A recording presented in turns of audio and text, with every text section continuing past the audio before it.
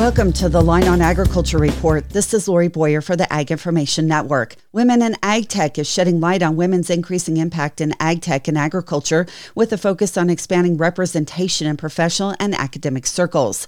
Launched approximately 1 year ago by Meister Media Worldwide Incorporated, the initiative aims to raise awareness of women's evolving role in the ag tech community and broader agriculture industry. Lara Sawinski, group editor for CropLife Media Group, states they are working to identify the industry needs without duplicating existing efforts. We decided that it would be entirely crowdsourced. In other words, we wouldn't dictate the membership, the angles, etc. We would start with an interest form, if you will, that we put online, and we helped promote this interest form via our brands, in particular our CropLife brand. And it was kind of a questionnaire brief, would something like this entice you? If so, what would you hope to get out of such a group? What can we offer that doesn't currently exist, etc. The feedback we got was astounding to us. It helped, first of all, confirm that there was a need for such a community and what that need might be, including networking, hearing from peers. Their first meeting was held in Des Moines, Iowa last summer.